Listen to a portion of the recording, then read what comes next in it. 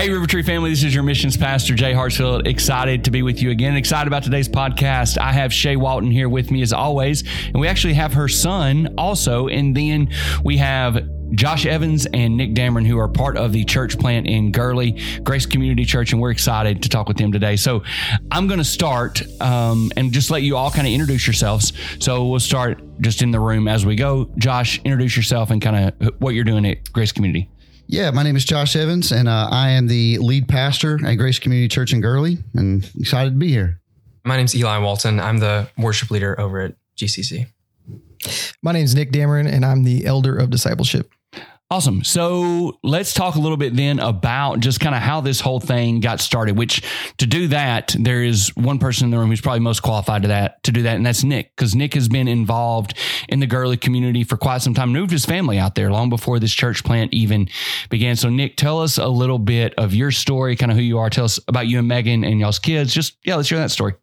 Yeah, I mean, Megan is definitely the most qualified, to be blunt. But so my wife, Megan, and I, we have 4 children. We moved to Huntsville in 2013. And shortly after, around 2014, 2015, got plugged into a ministry called Graces of Gurley. And we started in youth mentorship. Graces is a 501c3 native to Gurley, obviously, that does a lot of things for the community. Our focus was on the youth mentorship. And one of the things that Graces is just so good at is being organic and knowing what the community needs, identifying needs in the community, taking them back, looking at a biblical lens, and then trying to provide for the community from a biblical perspective. And the needs just grew as they started to serve the community. More and more needs came. And we got more and more plugged in. We moved out there, like you said, in 2020. We originally lived in South Huntsville and then moved over to Gurley in 2020. We just felt we wanted to get deeper and plugged into the community. We had at the time been plugged into the youth ministry, and the kids were growing and getting older, and we were kind of being pulled away from them by cars and girls. And so we knew we wanted to get out there and plug in deeper. And since that move, it's just been insane to watch God unfold the needs of the community. And one of them that we're now doing is this church. I mean, it's largely just been a birth of all these ministries that Graces has kind of brought up, and then having a culmination for, well, where do we disciple these people together in unison? So before we get to that story, just tell us a little bit more about kind of you and Megan's story. What was the kind of initial draw? Y'all were at Willowbrook Church at the time. Yeah. And so what was the draw to kind of get out to Gurley in the first place? Like, how did you hear about Graces of Gurley? How'd you get involved? This is, again, all my wife's fault. So she worked for local missions at Willowbrook. And as part of her job in local missions, she went around and met all of the ministries in the local area. And she just fell in love with Graces. She fell in love with that just really raw, true, organic service to the community. And it really just spoke to her. And she tells me the story a lot that she went out there one time in 2014, 2015, and just felt the Lord saying, this is where you will go. Man, I mean, it was like 5 years before he ever moved out there. Yeah. And she just knew. What is the difference kind of when thinking about, that's a big move. You're kind of living with your family in one area of town. And it's like, hey, the best thing we can do is move our family out there to kind of make this better. So how did y'all make that decision? Man, we prayed over that a lot. It's in culmination with another decision.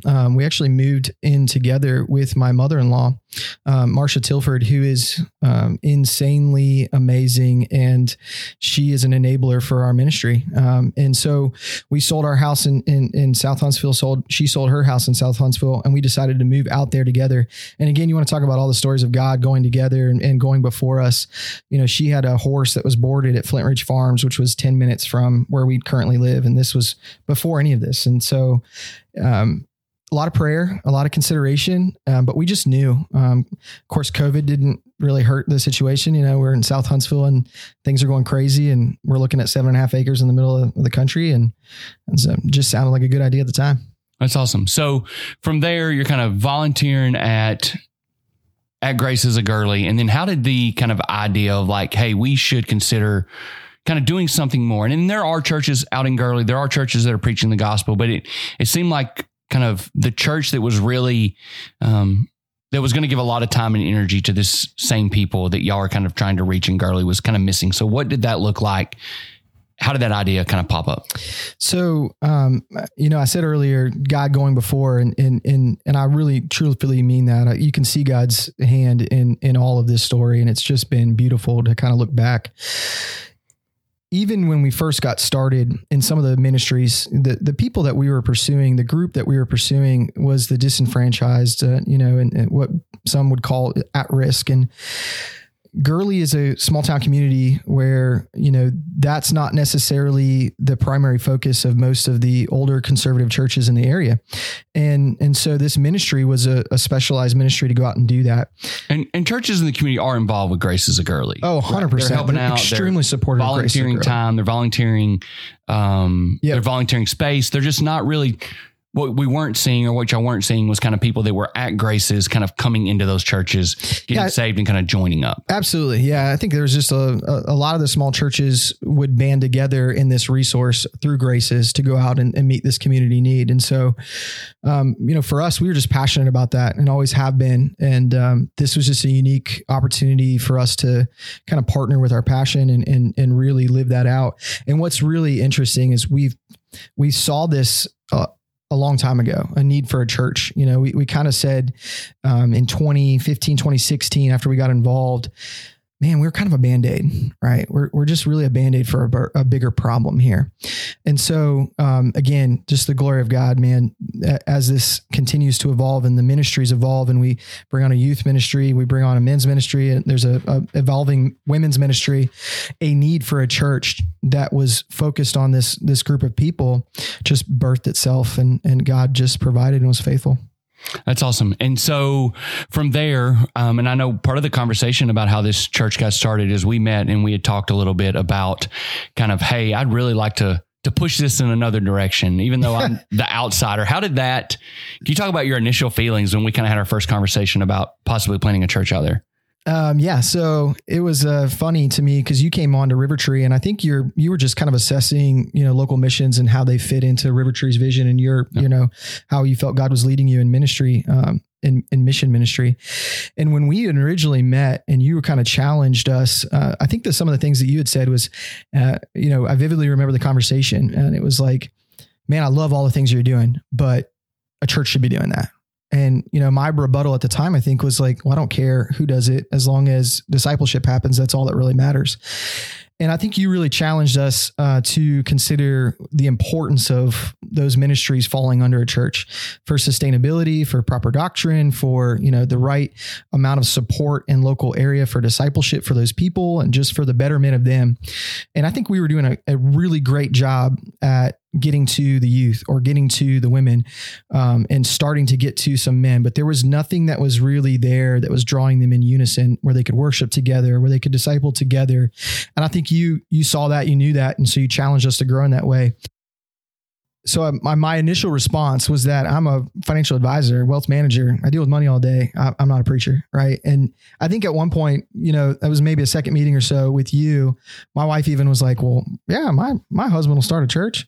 And so this is probably a little bit of her fault as it is yours. Yeah. So we had a meeting kind of after, and what had happened is Graces had kind of they wanted to talk with us about giving some money towards some projects they had going on. And so me and Shay and Ross met with y'all, and we were talking, and it was obvious there was a lot going on, and that just, I wasn't even there. You weren't there. That's correct. And the kind of need for a church just kind of kept coming up. And at some point I was like, look, we're willing to throw money and people behind planning a church.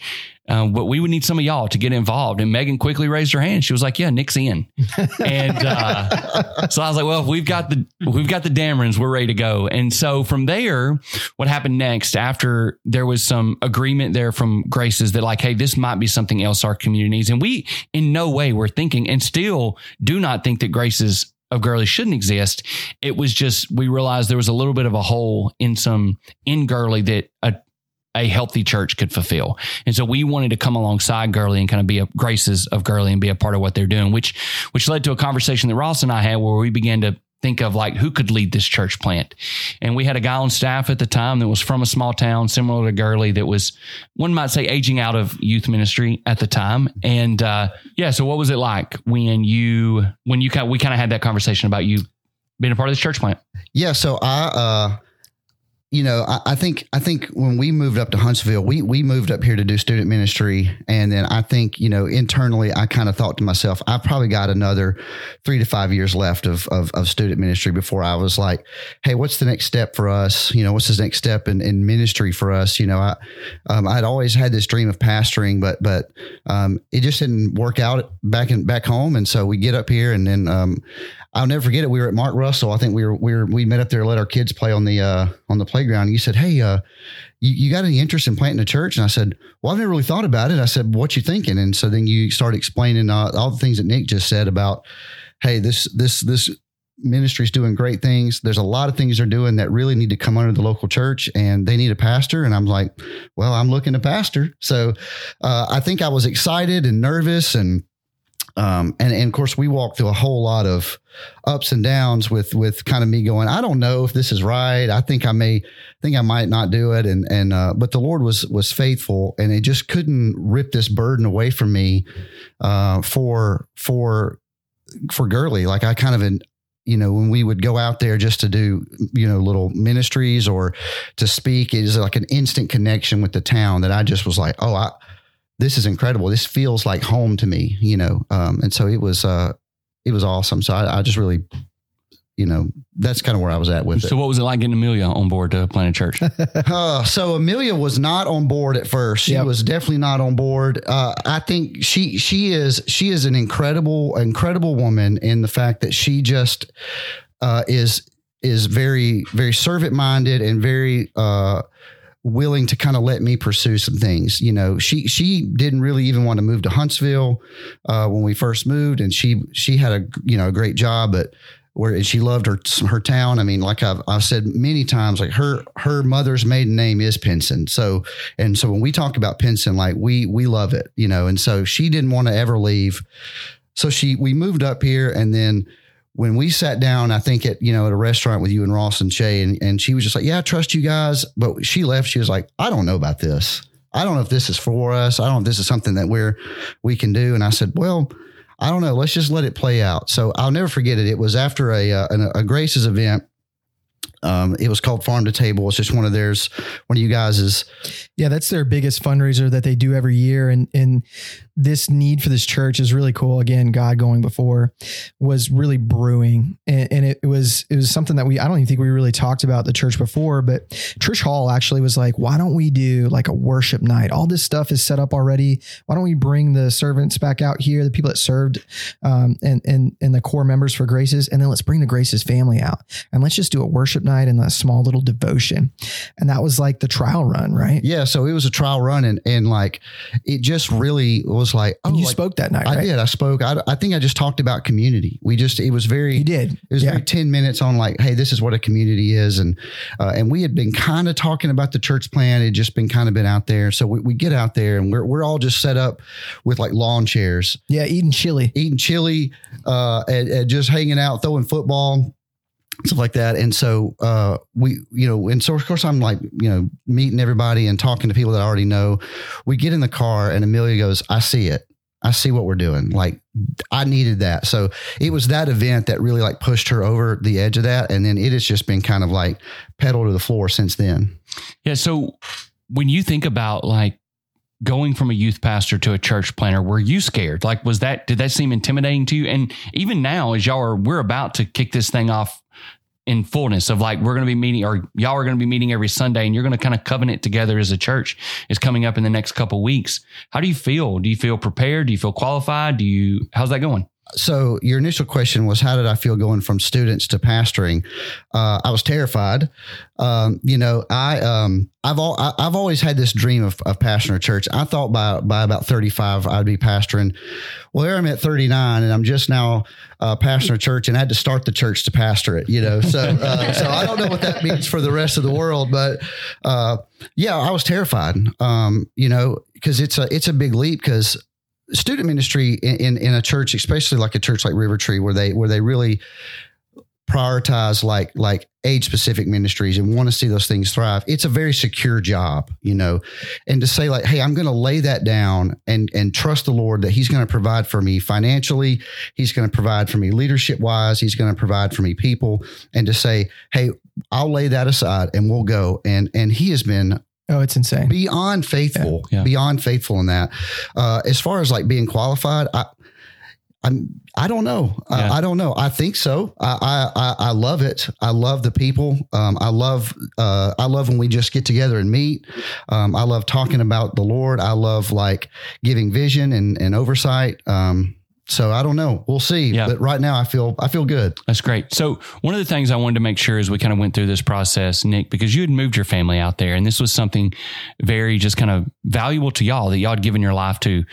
But I wanted to make sure you and Josh got along. So what was that kind of initially like, kind of meeting Josh and being like, hey, I don't know about this guy? Or was it like, hey, I think he can do it? How did you feel? I love that this is on record forever.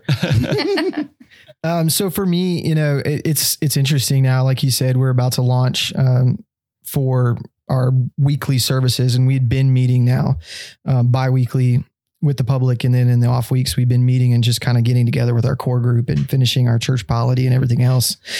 So there's been a lot of formation for Josh and I, but in the original like sense of like, hey, here's your pastor, right?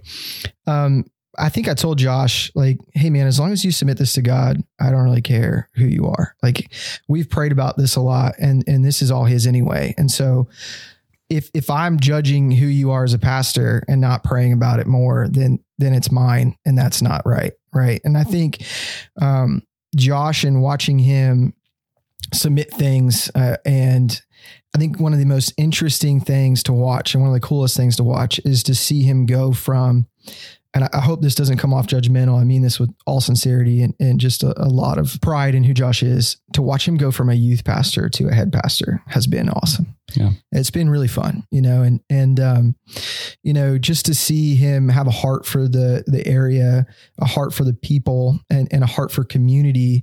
And couple that with the fact that, I mean, God really has truly blessed this. He's put around us an immense amount of servant leaders already, to a point where it's just been surprisingly amazing to watch them complement who Josh and I are in many ways. And that's great. We're going to get into some of those people. But before we do, I want to mention Eli. So Eli is now serving as the worship leader. So one thing, if you're going to plant a church, you need a guy that can preach. You need him a buddy that he can do ministry with, and then you need somebody that can lead people in worship. And so Shay Walton is my assistant. And so I remember having the conversation with Shay first. Shay, I think I'm going to ask Eli to be a part of this church plan. So Shay, before we get to Eli, let's talk about that. Like, what did you think when I kind of approached you with the idea of asking Eli if he was interested in this? Yeah. So, I mean, it was super exciting for me. I think I've known for many years that that's what Eli would end up doing. But there was also the mom that kind of raised up, and that means he's not going to be at church with us. Yeah. Like, so for the first time, my family wouldn't be worshiping together. So that was interesting to get to kind of process through that and get to see your firstborn become the adult and independent in his own way and do his own thing. But it was really exciting for us. And I loved that he was going to be at Grace's. I fell in love with that ministry when I first moved here. And I'm also from a small town and a very similar demographic. And so it was really sweet to get to see him be a part of that. And just because when we had that first meeting, and Megan's enthusiasm sold me immediately, I thought, well, if you've got the Damerons, the rest of it will fall into place. I mean, that really was the pressure. Thought. And then when Amelia, we knew when you walked out of that meeting, when we had lunch that day, and Amelia saying, I trust you, her face was saying, I am not sure about this. It was not. Like her words were saying, I trust you. And I believe she did. But she absolutely did. But there was definitely a sense of like, I don't know about this. But when she There's an came amazing back, beauty in that. Yeah. But when she came back to me several weeks later and she's like, these are our people. Mm-hmm.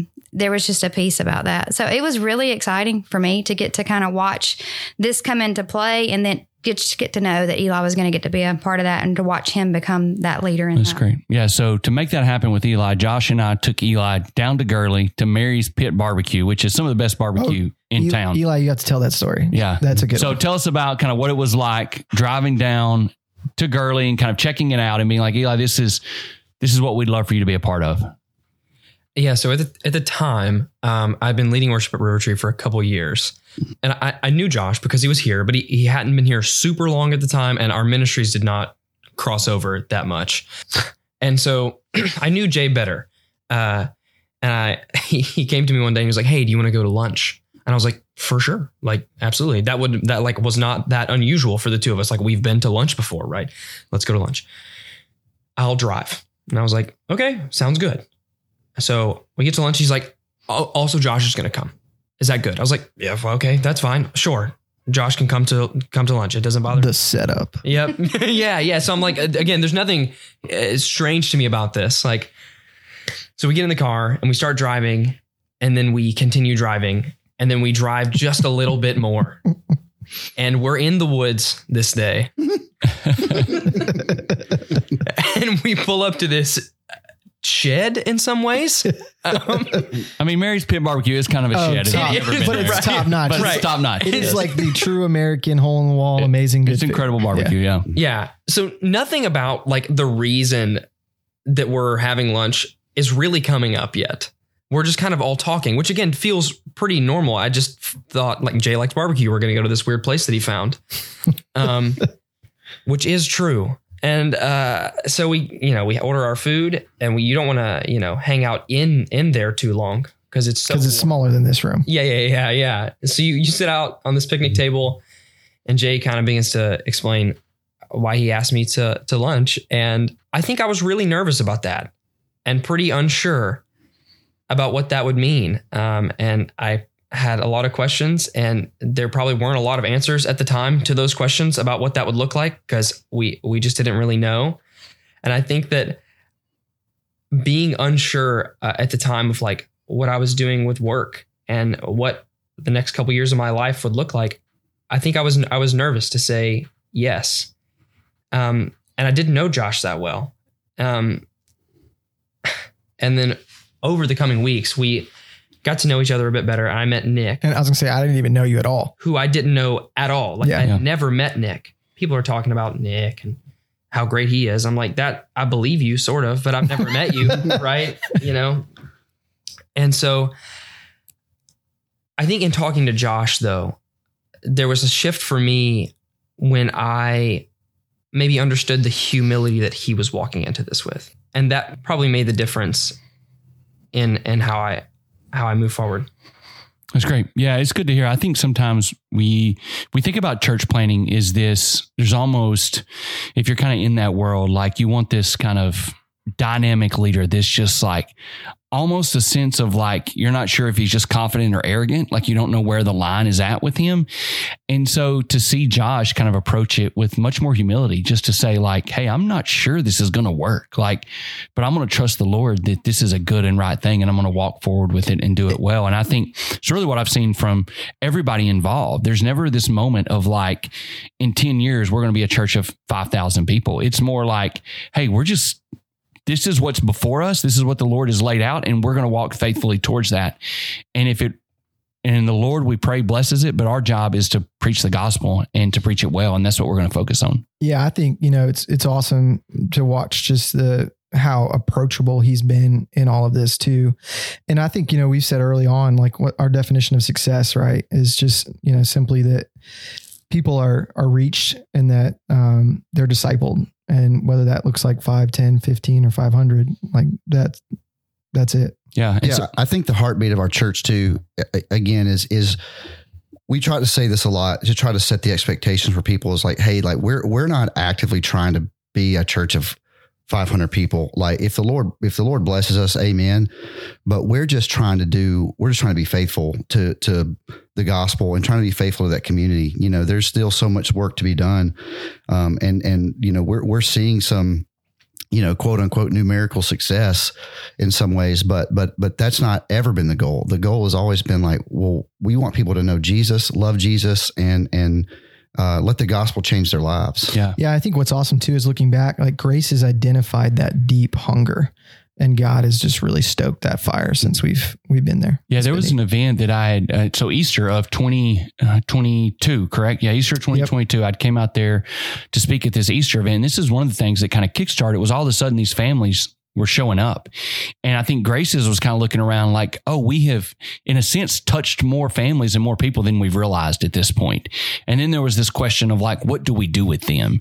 And that was one of the events that kind of began to go, hey, there might be something here. There may be people that are longing for a church that they want to be a part of.